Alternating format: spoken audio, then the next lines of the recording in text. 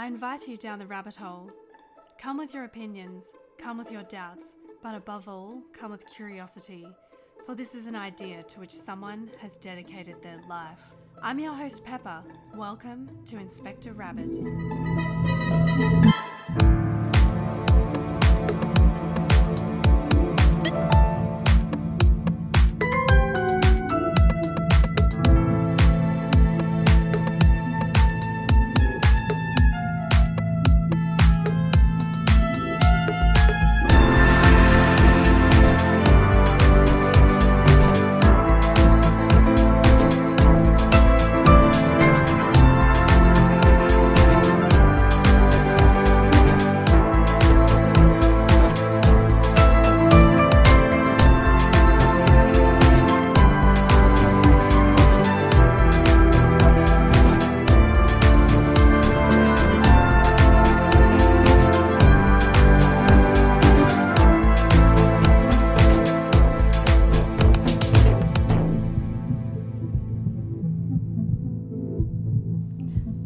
I'm here today with Lexi Sekuless, and I'm really excited about the conversation we are about to have. Thank you for making the time today to sit down and have a chat with me. Thank you for inviting me for the podcast. Okay, so I really want to get into the backstory of how you got started in this industry. Can you tell me about your education and where this all began? Well, at school I was always very good at drama and at Latin. So I always kept pursuing those two avenues. And I think really what helped me was a couple of things on my sort of life and career chart. The first one was my brother and sister are much older than me, and there was this drama holiday camp run by Nikki and Edward, Ed Whiteman, who is still practicing in Sydney in the industry. And my parents wanted to go and have a holiday, and it was like drama camp for older kids from my brother and sister's age, and I was allowed to join. And there was something about being allowed in, something about doing stuff with older kids, and I remember that time, I remember that experience, I remember how special it felt. And then at the end of high school there was an amazing competition in Australia called Globe Australia, and it was run by a phenomenal Canadian woman called Diana Denley. And you would do all the rounds within your school and within your city, and then if you were selected, you got to go to Sydney and you would do a Shakespeare production at the Bondi Pavilion. And I won twice. I won year 11 and in year 12. Wow. And I knew, I think it was the first one in year 11. I knew that this is what I wanted to do with my life, the idea. It was both the storytelling, the intensity of storytelling, but then the collaboration. So I was with people from all around Australia, and there were dancers, designers, musicians, actors, and we were pushed very, very, very hard. So I enjoyed the level of the work and the collaboration and the storytelling. Wow. Did you do drama school? That's right, I did. And I auditioned straight out of school. I auditioned for NIDA, like so many people do. And what does NIDA stand for? So NIDA is the National Institute of Dramatic Art in Sydney. There's three, maybe four drama schools in Australia. WAPA, West Australian Academy of Performing Arts, over in Perth, Victorian College of the Arts in Melbourne, and then NIDA in Sydney. And there are a few others, but I think they're sort of at different levels. And those three are the ones that have been around for the longest. And at 18, I remember I was shortlisted, and I remember very clearly Kevin Jackson. I knew they weren't going to give me a place, but I remember Kevin asking after I had done the piece to camera, and it was the last thing to do that we had to do, and he said, "You don't follow the rules very well, do you?" And I was so shocked that he'd kind of like saw straight through to my soul and knew that, no, I don't follow rules. So I think they knew I would have been in trouble. And then that school leave a year, not getting in, I was pleased to get to where I did, but there was something about then exploring the industry in Australia, and with my father being English, I then decided actually I was on a 5-year plan to go and train in what I regarded to be the best place in the world. And I did look at America and New York for a bit, but with my British passport and my interest in voice and accents, I realised that London, and my interest in new work, I realised that London was where I wanted to go. So I had a 5-year plan to get into a London drama school, and I think it was like 2.5 years I got into Central School of Speech and Drama in London, which was huge. It was a huge achievement, and I was pretty chuffed. It was very, very special. Not everyone is lucky enough to go to a school, so I was really, really thrilled to go. Wow, that sounds like a really exciting experience. So you moved your whole life from Australia over to London? I did move all the way, and I thought I was going to stay there for forever and ever. And I thought there was a part of me that was British, and I didn't realise once I got there that no, I was definitely not. When you train overseas, it's harder and better for the internationals. You're already learning as a drama student what the Lexi is in you, what the Sekuless is in you, what the woman is in you, what the 20-something is, all these aspects. But then the international kids also learn. They learn about their culture and the culture that they're in, and you learn that through painful homesicknesses of homesickness. Sorry, feelings of homesickness. But it ultimately means that the experience is better. It's really tough, drama school, though. I mean, I knew I wanted it to be tough. Some people say to me, did you enjoy your time? And I just answer straight away. I say, I don't think that you were fully participating if you enjoyed yourself. So what is involved in drama school? What makes it so difficult? Well, the instrument that actors work with is themselves. So you have to concentrate on yourself. Your self-awareness has to be extremely high in all levels and all different ways. So in first year, the basics of movement and voice, the way you move, what any little kinks or little issues you've got in your body. And who decides what kinks and issues you have? The teachers. Okay. The teachers. So we had 2 movement teachers, 2 voice teachers, and then a bevy of acting teachers as well. You're being told to watch yourself and look at yourself the whole time, but then you've got staff looking at you and commenting on you all the time. Then you are made to do things and tasks like animal study. So I was given a gorilla. So for a whole year, I had to, first of all, observe the gorilla. You're doing a lot of observation exercises as well, to get more, just to kind of fine-tune all of those muscles of understanding human behaviour, observing human behaviour, and then having an agile instrument so that you can adopt and change, and then know what it is that you're working with, know your instrument and know yourself very, very well. But that's a painful process. I remember my favourite teacher, Peter McAllister, saying that no matter what, even if those who go to drama school don't stay in the industry, they will be better human beings by the end of it. Absolutely. Because it sounds as though the experience is quite confronting, especially being as young as you were, going into that environment, and people are commenting on these little things that they want you to change or be aware of. You are suddenly forced to be in yourself and centered and present, and then have to change the way that you've moved and spoken your entire life. Yeah, it's tough. It's close to torture. Yeah.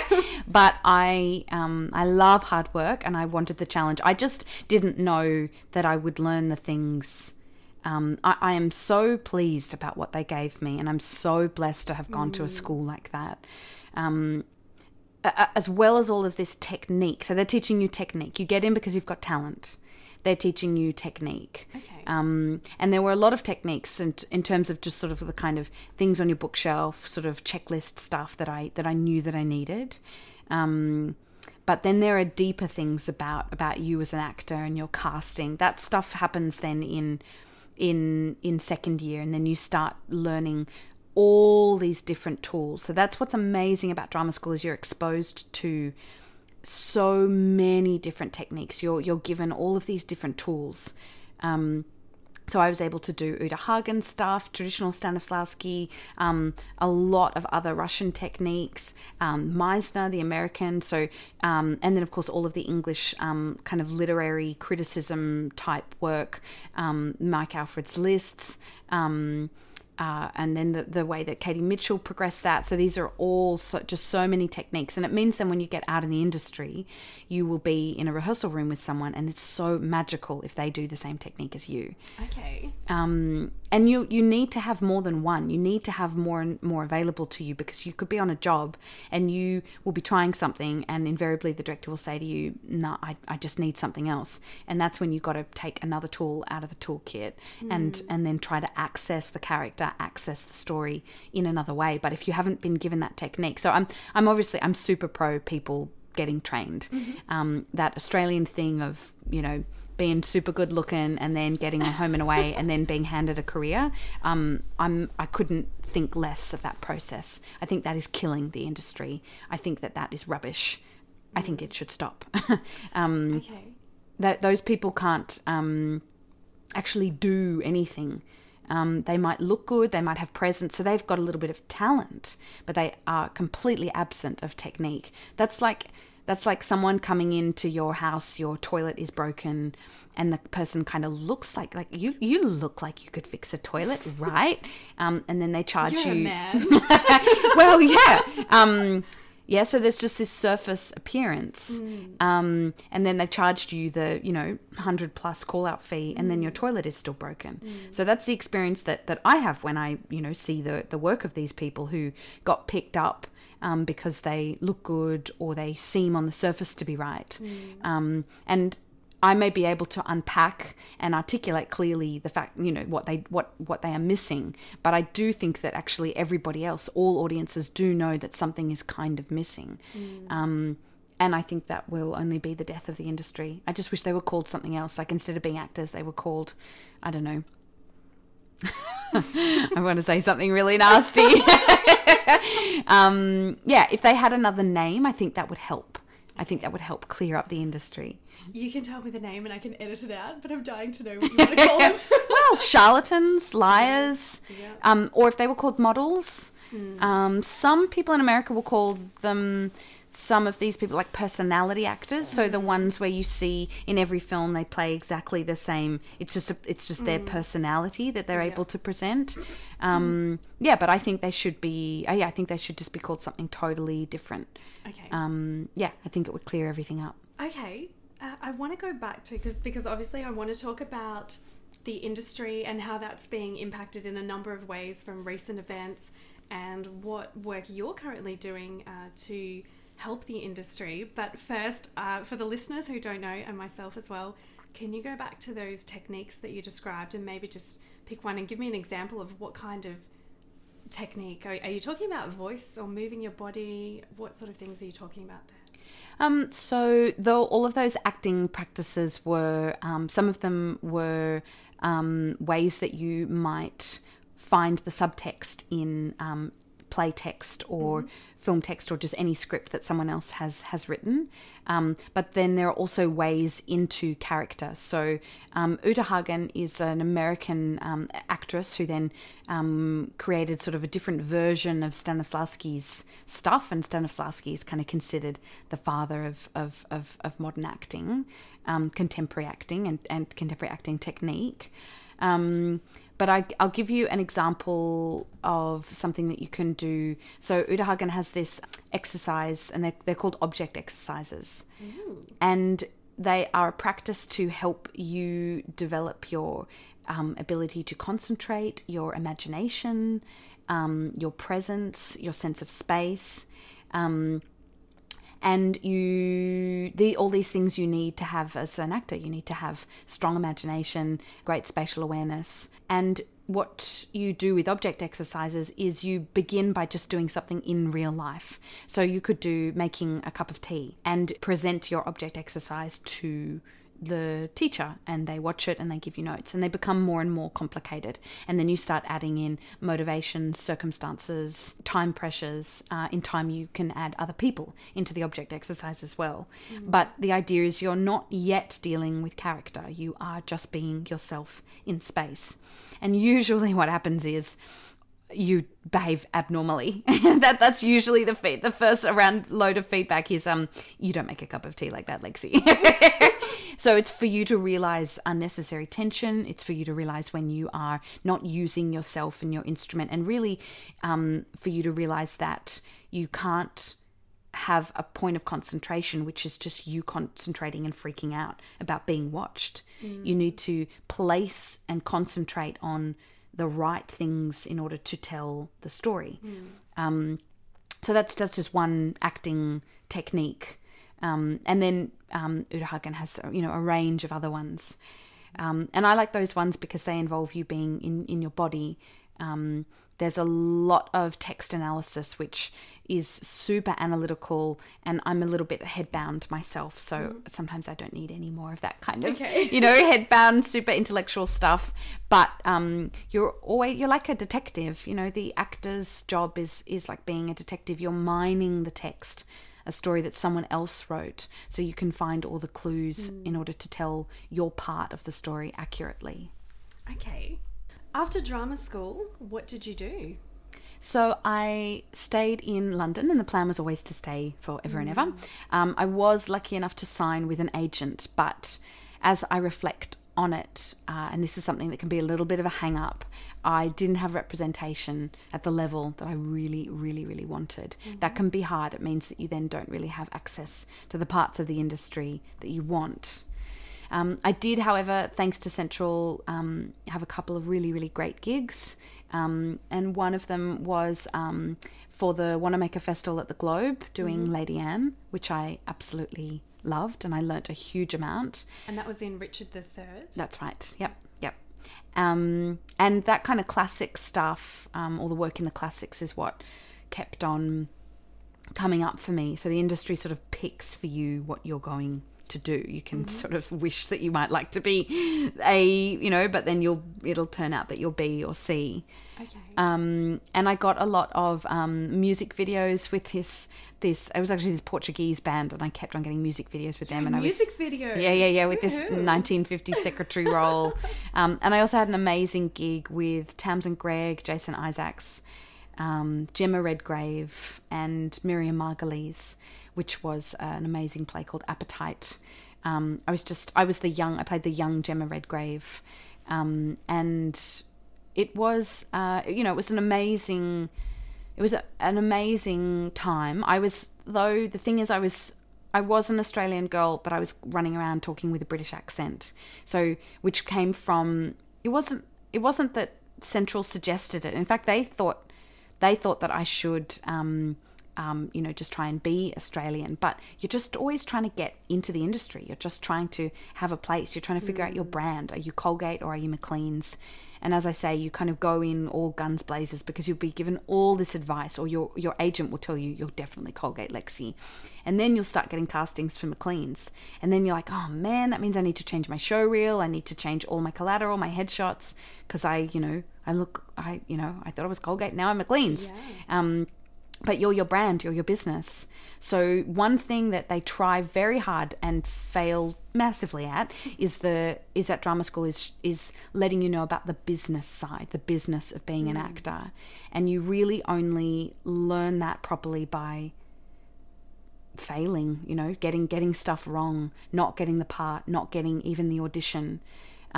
If you have a top agent, they will take care of all of that for you.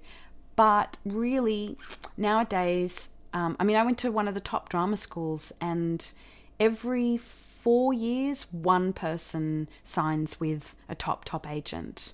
And there can be like a grief and a sadness if you're not that one, A lot of people get messed up for years if you weren't that.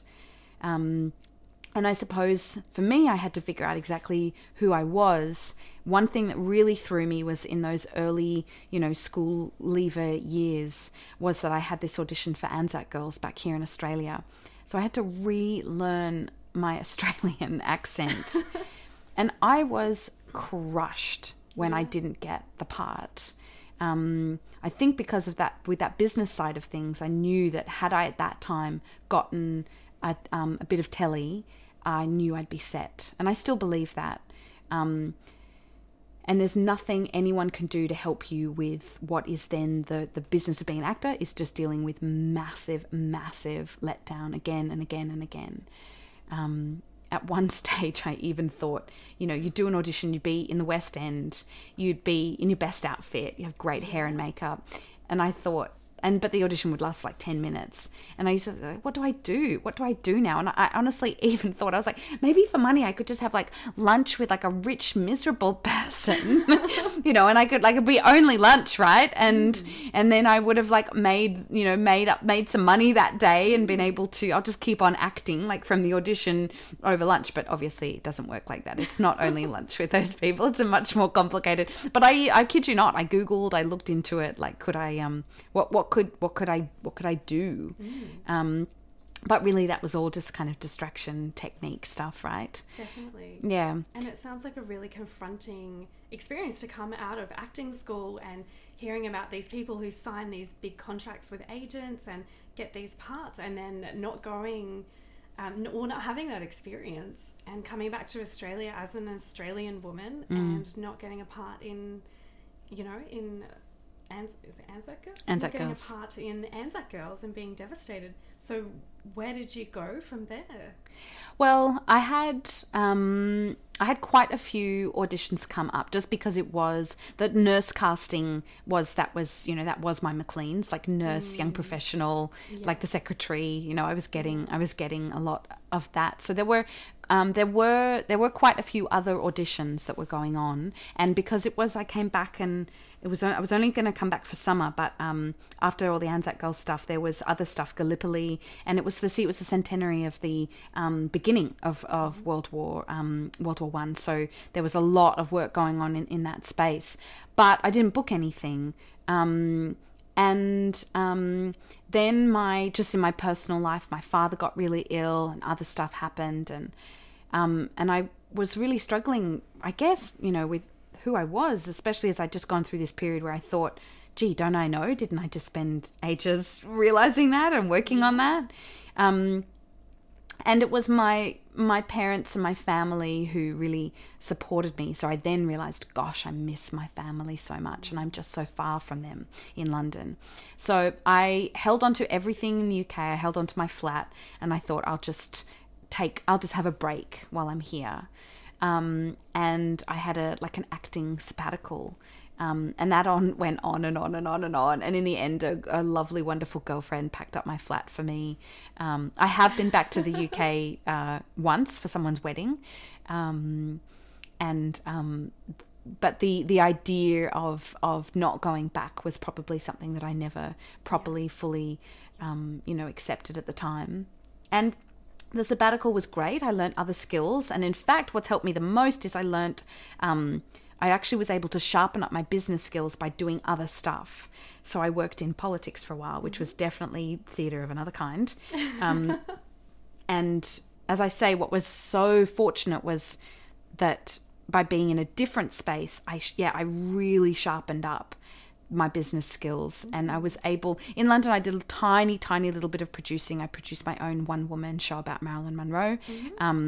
And then when I came back to acting, I landed a fantastic role, and it was here in Canberra, and from that role I got an agent in Sydney, and then through some other work, because work always begets work, then I was able to I've now got a really brilliant agent in Melbourne. It's someone who I'm proud. It's really difficult for actors when you go through everything and you want to enter the industry, and that representation idea, you can get by not being represented, but it just means that there are certain doors that are closed to you. So yeah, through that time and coming back, I realized that I can't be crushed by the phone not ringing. And I definitely can't get crushed if I married myself to a part that I didn't get, because doing that divorce all by yourself is sucks. Yes. You're doing a divorce to a part that, a character that was imaginary. Yeah, definitely. Yeah. So I began to realize, and it can happen when you catch up with other actors, and all you do is complain about how difficult it is. So my father told me this story that and is he okay now? He is. Good, Yes. good. Yeah. No, my dad is good now. Thankfully, he's great. he told me this great story that septuagenarians should only talk about their ailments just for 1 minute with each other. Septuagenarian? Oh, someone who's in their 70s. Oh, okay. So old people. It's a nice way of saying old people. Yes, okay. Old people should agree that for just 1 minute each, they talk about everything that's going, all their ailments, all of their aches and pains. Just for 1 minute? Just for 1 minute. Oh, that's not a lot of time. No, it's not. But I think it's a good cap. And then I realised I should do that with my acting friends. For 1 minute, we should whinge about the part that we didn't get. Because really, it was eating me up. And once I did that, then 1 minute is not long, as you say. Then, coffee's not even arrived once each person has done their 1 minute. Yeah.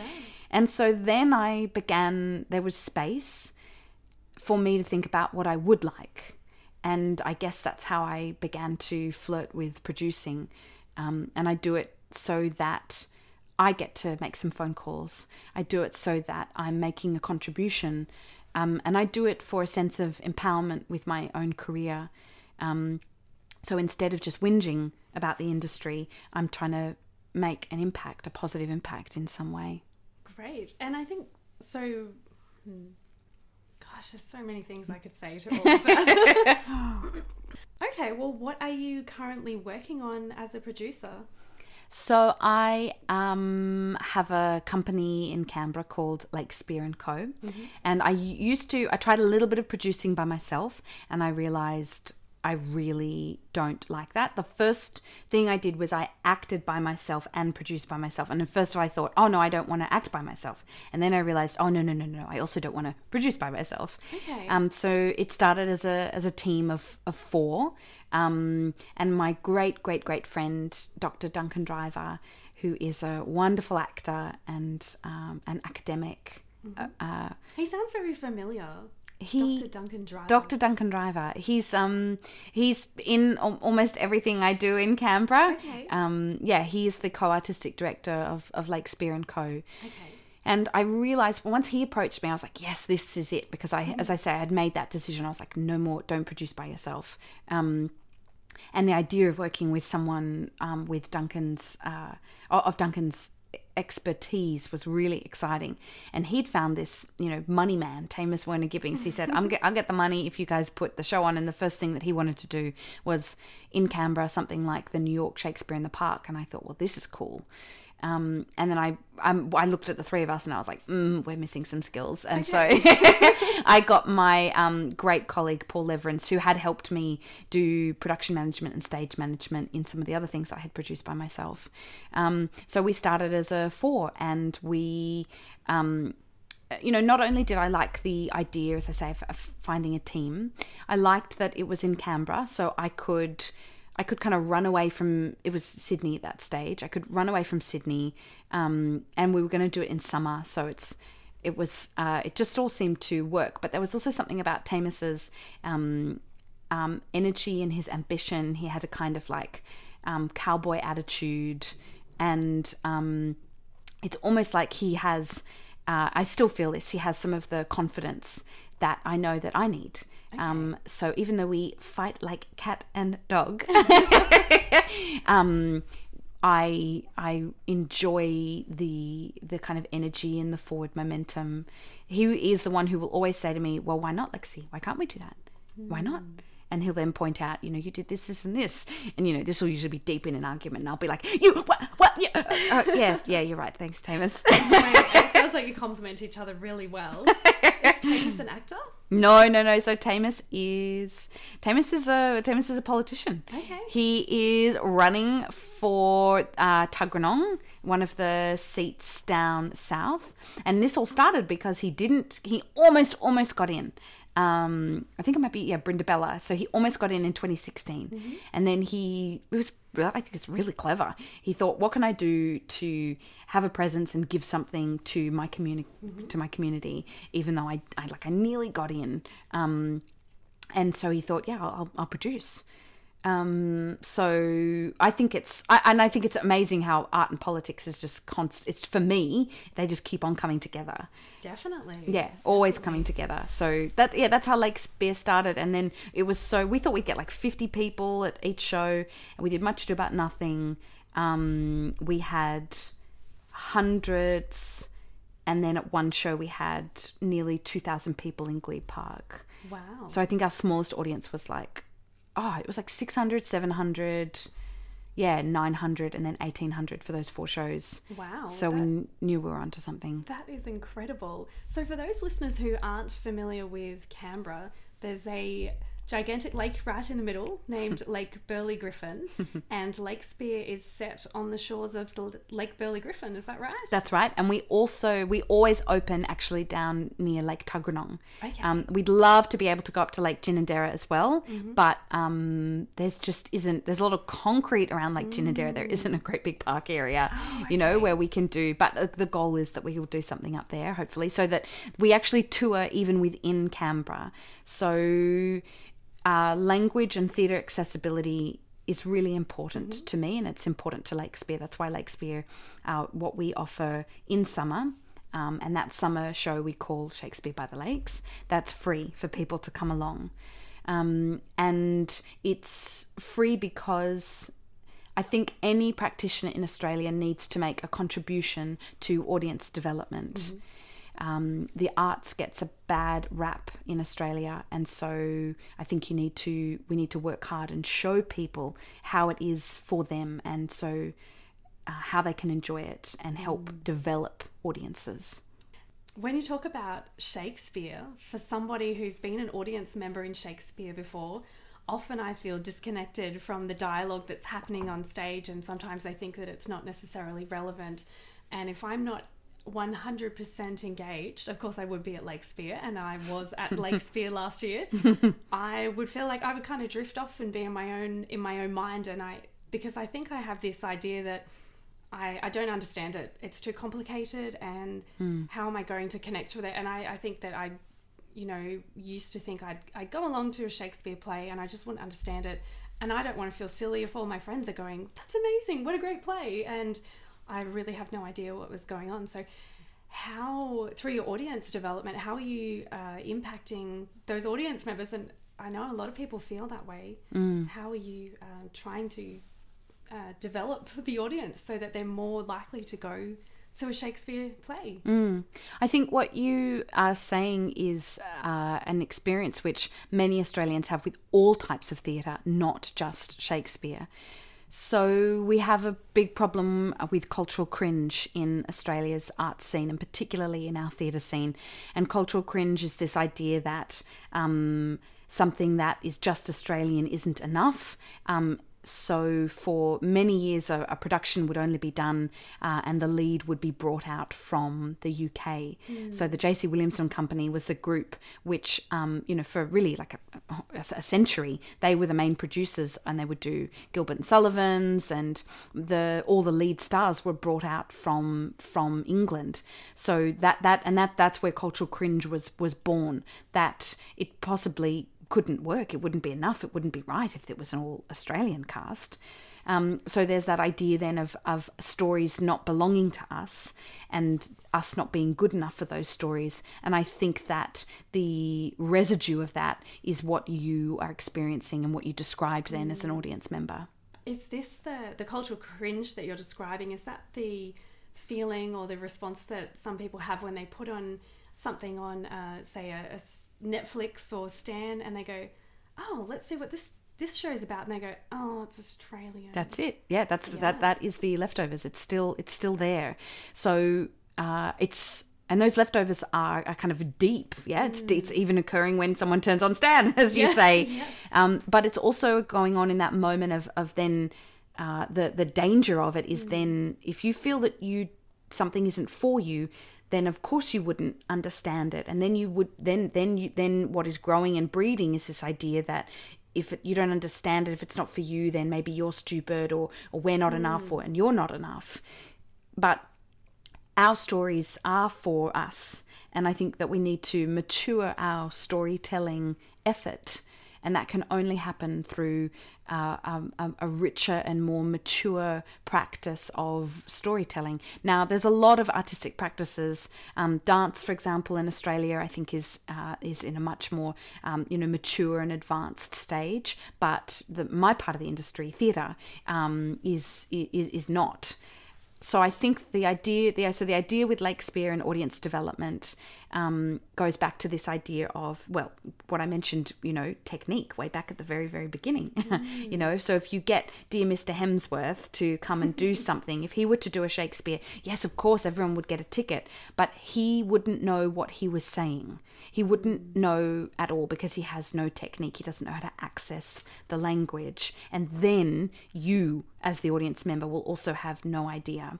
So we've got a lot of Shakespeare is done in Australia where all the casts, the company, are absent any technique whatsoever at all. It doesn't take much, though, to learn how to handle heightened language. It doesn't take much at all.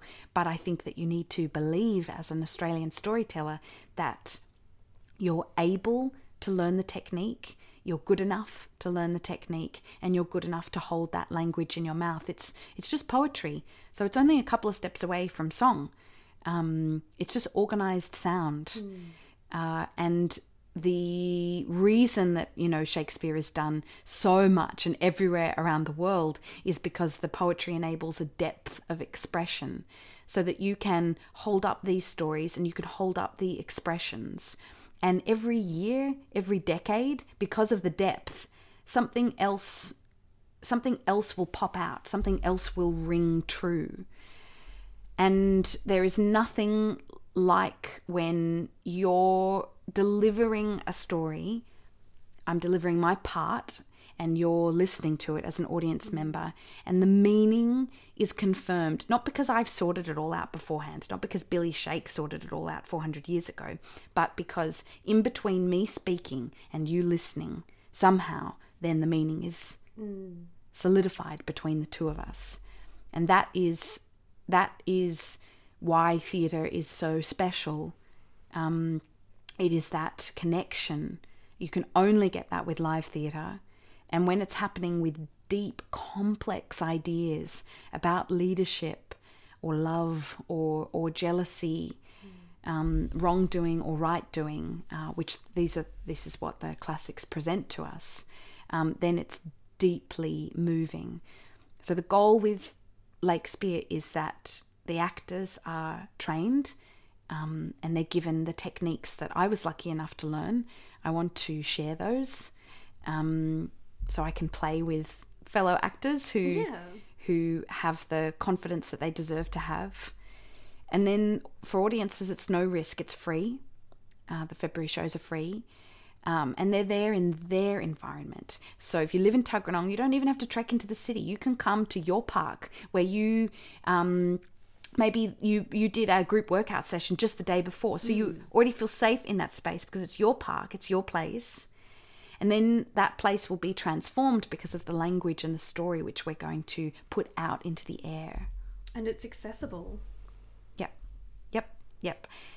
We use a lot of the stuff that I learnt at the Globe, which is about really delivering right to audience members. So the idea of there being what's called enacting a fourth wall. So it's like the idea of the fourth wall is this, Stanislavskian idea that if I'm performing to you, the side that you're sitting in is actually, it's like there's another wall up there. So I'm never going to look or make eye contact with you. But you don't do that with Shakespeare.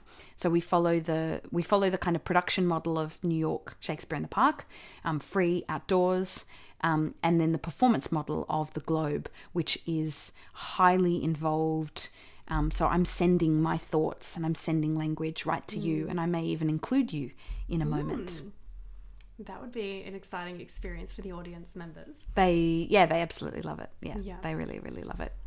Last year you performed Midsummer Night's Dream in February in Lakespeare, and since then, as the listeners will know, COVID-19 has taken its toll on many industries, including the arts industry. How have you responded to that, and what has that meant for the arts industry in Canberra and Australia? I think the hardest thing is that the arts sector in Australia and globally responded to this pandemic with total generosity, open hearts, and put up free online masses of content, which was a gift to the world and also the most destructive and terrible idea ever, because the disruption to the market is unbelievable. What do you charge now? How do you charge? How do you determine what you charge? Exactly. So the first people to have a go at bringing prices back in was the Old Vic in London. So they remounted a two-hander, a show called Lungs. A two-hander?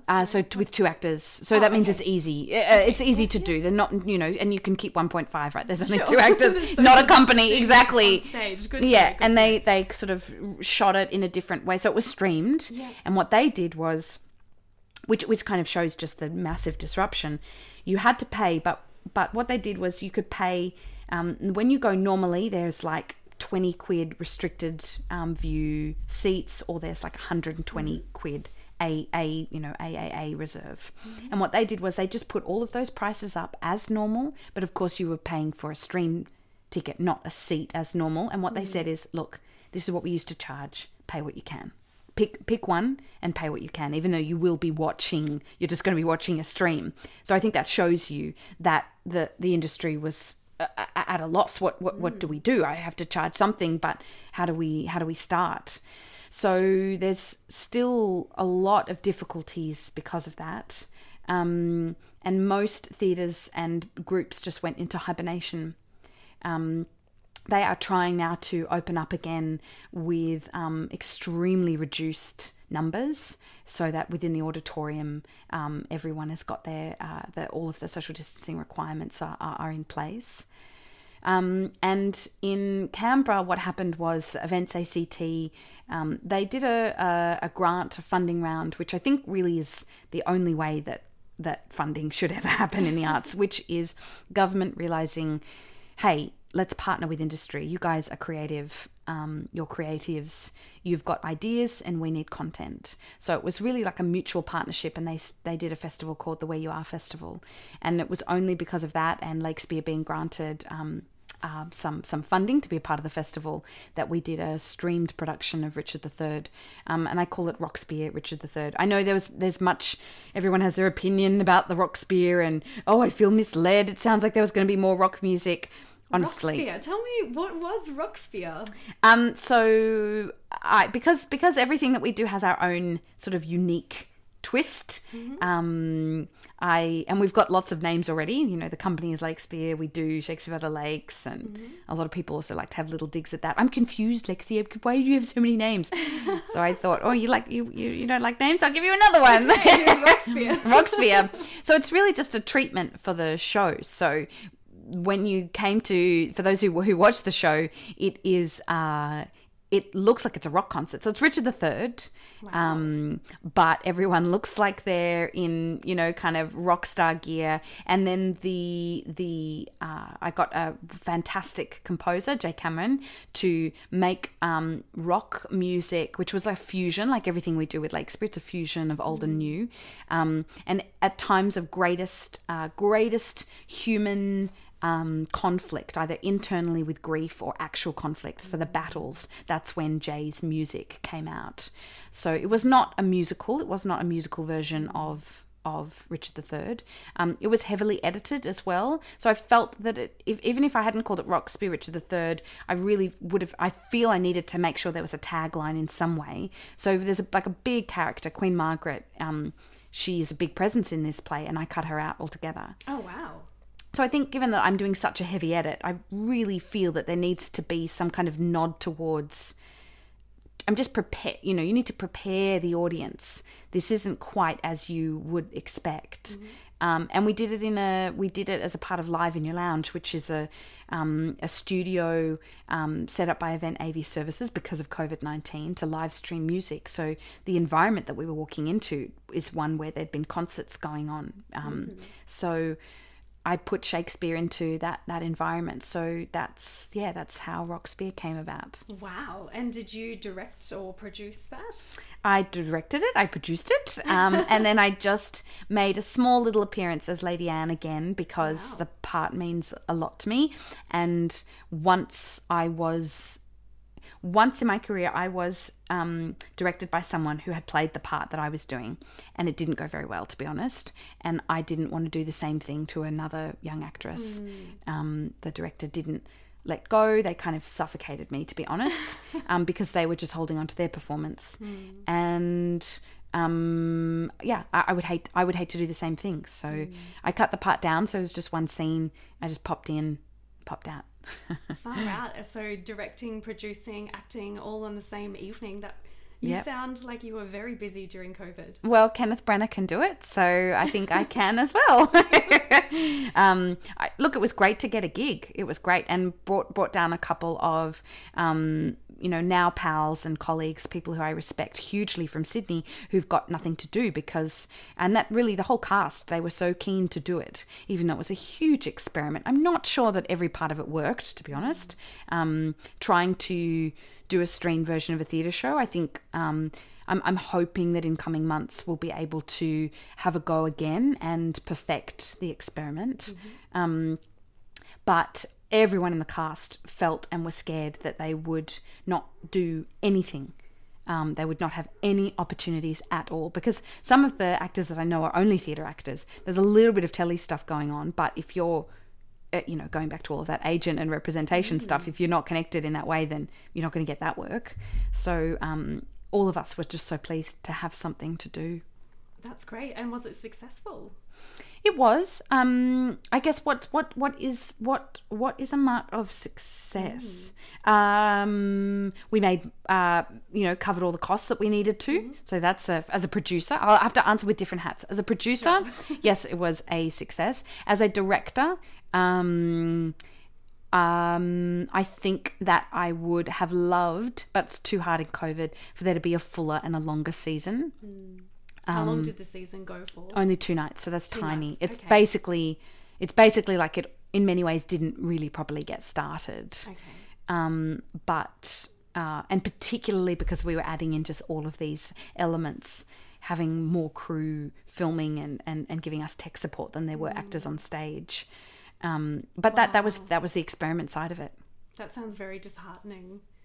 Performing to an empty crowd. Well, empty seats. No, we had some. So we were, thankfully, the chief medical officer signed off and we were allowed up to 50 people. Great. But that contributed to the experiment part and it not quite working because I thought it was one show that I was directing, and I remember very late in the game someone said, Lexi, you do realise you're actually directing 2 shows. And I was like, what? No, I'm not. No, what are you doing about? No, I'm not. But that person was right, because things change as soon as there are bodies in space. So but it was a tiny audience. If you play to under 50 people, it is hardwired in an actor's body that's a bad run. That's a crap house. And things aren't going well. And that meaning you were talking about earlier, when you're conveying that meaning as an actor on stage and having it land with the audience, is that lost in some way? Definitely. And I am sure that I'm sure that the meaning was, I'm sure that all of the story wasn't clear, and I'm still wrestling with, I think I'm settled on that if you were live, if you sat and watched it, you got most of it. I think you got like 90%, but for the streamed show, I'm not sure that all the story came through with that just crystal clear clarity that the technique enables. And there's some people have said, I mean, often people are very nice and they say, oh, I loved it. And then I kind of press them and then they do say, yeah, I definitely got lost here and there. But that's the thing, that it's a theatre show, trying to capture it on camera. So yeah, that's the experiment side, and I'd love to get better at that.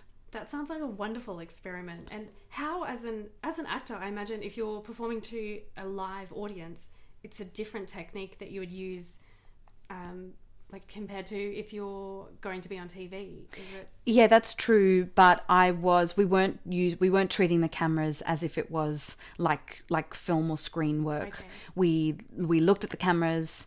One thing that just started, the very beginnings of it, and I certainly, if this is probably one thing as a director in terms of success, we just began basically telling the characters talking to the cameramen, telling them to come in, go away, shoo. And I really think we needed more of that. Okay. I think we needed much more of that. So the idea is that it was a streamed theatre show. So we didn't ignore the cameras. We looked at them, looked right down the barrel of the camera many times.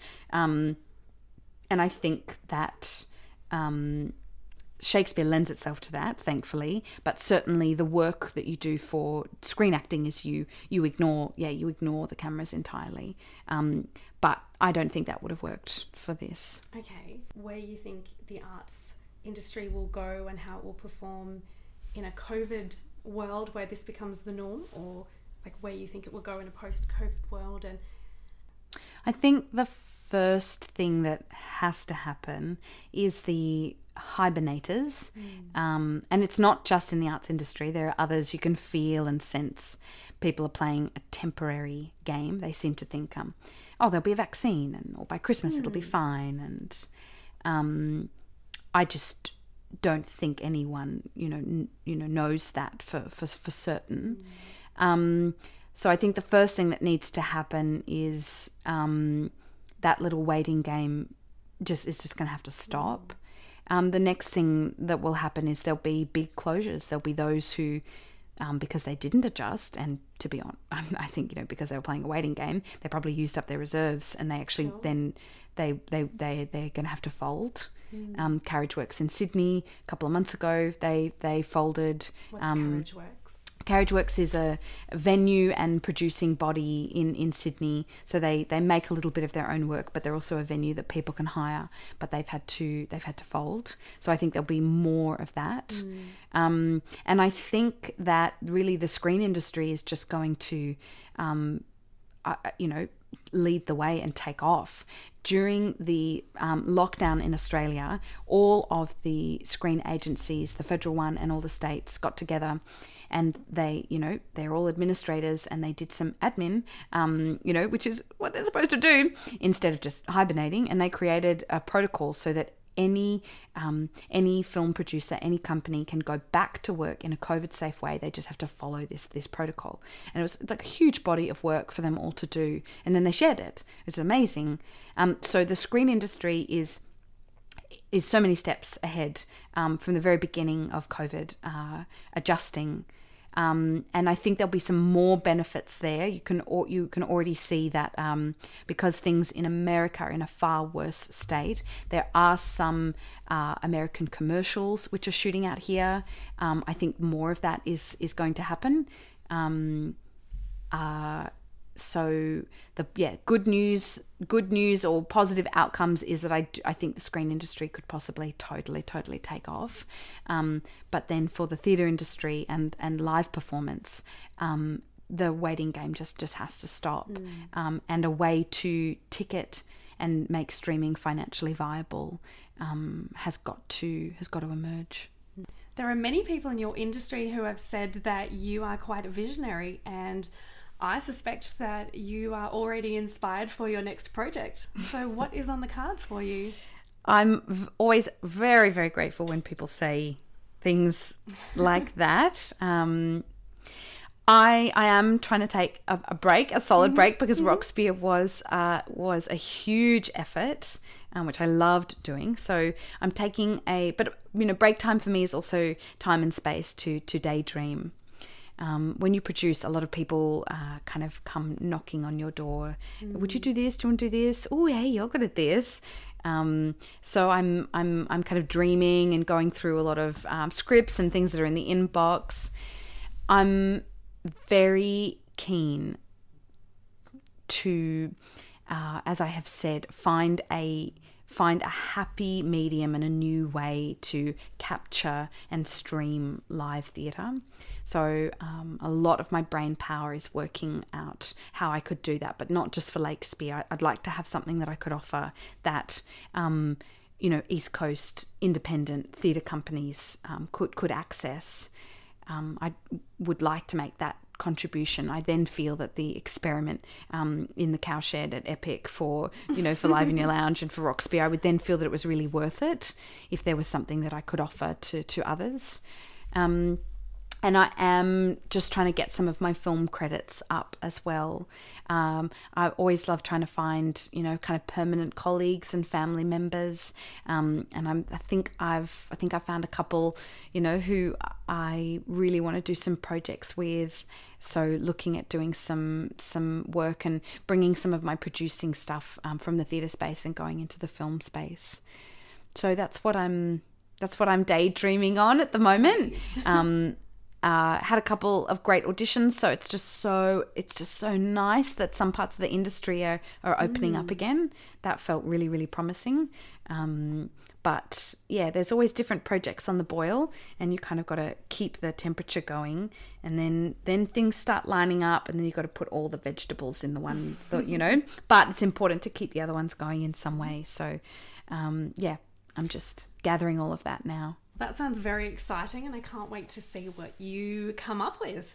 Now, before we wrap up, we do have a question that's come in from a listener. So for those listening, if you have questions for upcoming guests, please send them through.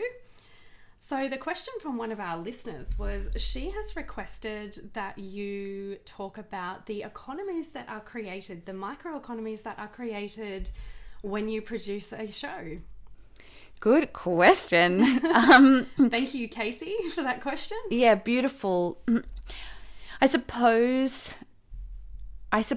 what Lakespeare is trying to do when you produce work, when you're independent, there are fixed fees and there are variable fees, and I think it's important to make sure that with those variable fees you don't take anybody for granted, and you're bringing together a huge number of people. So there's a venue that you need to consider. So there's the space, and that can have higher fees attached to it. Then there's the crew and everything and everyone involved in transforming that space. So it can be the costume designer, set designer, the lighting and the sound team, the gear, the tech that you will put in there. And then there's those who will stand in and move around and be lit or be wearing all of those bits and pieces. So those are like all the costs, and some of those are fixed and some of those are variable. And then the income that you try to bring in, I think it's important to, Lakespeare's just starting to enter the ticketed space. So the Shakespeare by the Lakes, that's always the free festival, but other things that we do, Shakespeare by the Vines or Sounds of Shakespeare, these other shows where I'm trying to bring income, and I'm bringing income for those who have the variable fees. So actors and creatives will always be, because they love their work so much, they will often, I don't know, wrongly, rightly, it's I think it's a case by case basis. They will do whatever they can just so they can work, and often take terrible fees. And that is when and why you have representation, something I was talking about earlier. It's those agents who are there to kind of help and make sure that actors who do what they do won't let themselves be taken for granted. And I guess I'm trying to push and let people know, mainly in Canberra, if you're getting this amazing experience, then you need to pay for it. And a part of that is then also just trying to get sponsorship as well. So I think that's that. I think that's the space that Casey is asking about. It's the investment.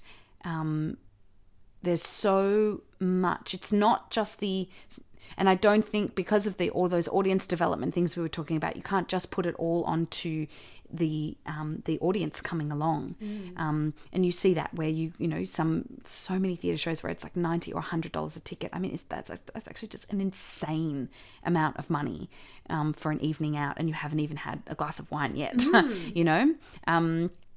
So I'm trying to encourage investment, financial investment, and also for those, if they're not able to financially invest, bring in partnerships and have contra partnerships and deals. So we've got an amazing hotel partnership which has been going for 3.5 years now with Ramada. Yeah, that's right. Yeah, and they've just been honestly, they've just been amazing.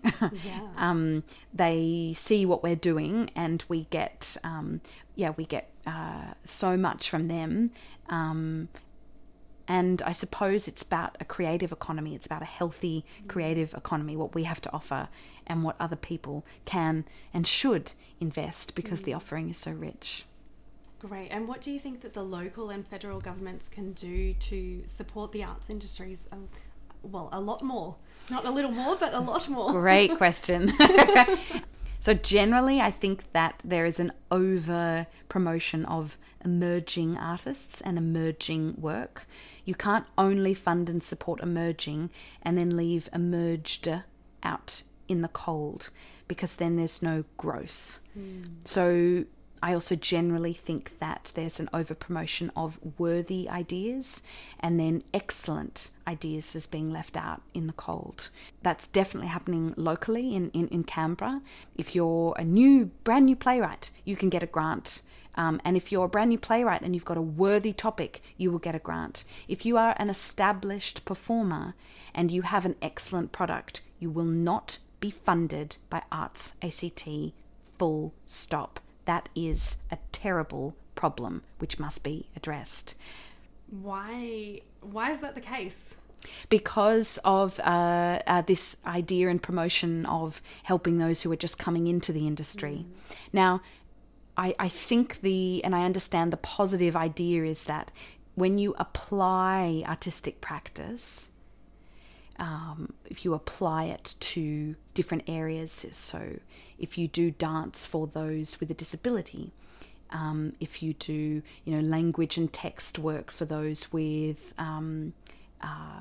maybe with autism. So I do voice for people who have autism. You're applying the craft for the benefit of the community.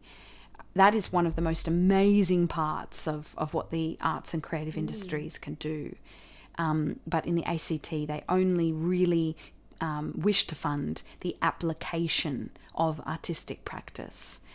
So that's why worthy things are funded. But you cannot only fund the worthy stuff and then leave the excellent unfunded, because ultimately the applications will be richer if the pure practice is made better by excellent work being staged.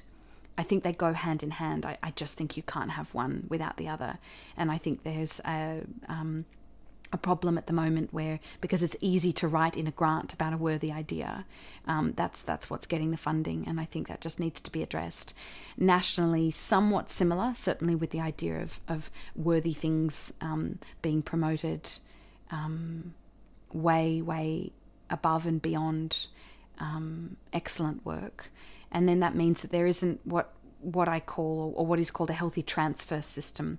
So we have in everywhere else in the world, it's cutely named in America, in New York, a good show which is new or risky or doesn't have much money, that'll likely be off Broadway. And if it's really good, if it's excellent, it'll then transfer to off Broadway. And if it's really good and excellent, if they did well, then it'll go to Broadway. And that transfer system is essential for a healthy theatre ecology, and that's what's missing nationally. Absolutely. I agree with everything you've said, and it sounds as though the way the government currently allocates their funding and their grants means that as you've just said, there is no ecology, which means that the audience isn't being developed, so there's no maturation of of the arts industry. Yep. So there's a lot of amateur work coming through, and those who are excellent are not getting the platform and the stage that they deserve. So they leave, and it's happening all the time. So in Canberra, people will leave Canberra because there isn't that other place to go to. If you're emerging and you get some money or you get some opportunities, and then you've emerged, there's nothing for you to do. Yeah. So you go to Sydney, and then a similar thing happens, same cycle. So then you go to UK or to America. So now, we have a cultural brain drain, and that's been going on for far too long. But you're right, it impacts the audiences, and it's a cycle. And I think that I do think that government can get involved and address that cycle. Okay, well, let's hope that we have some politicians listening to this podcast. Thank you so much for having me on and let me rabbit on and on and on. Thank you so much for being on the show. It has been my absolute pleasure to talk about your work with you, to talk about the arts industry and hear what you're currently working on, what you've been working on during COVID. And I am really looking forward to going to Shakespeare by the Lakes. So thank you very much for coming on the show. Thanks.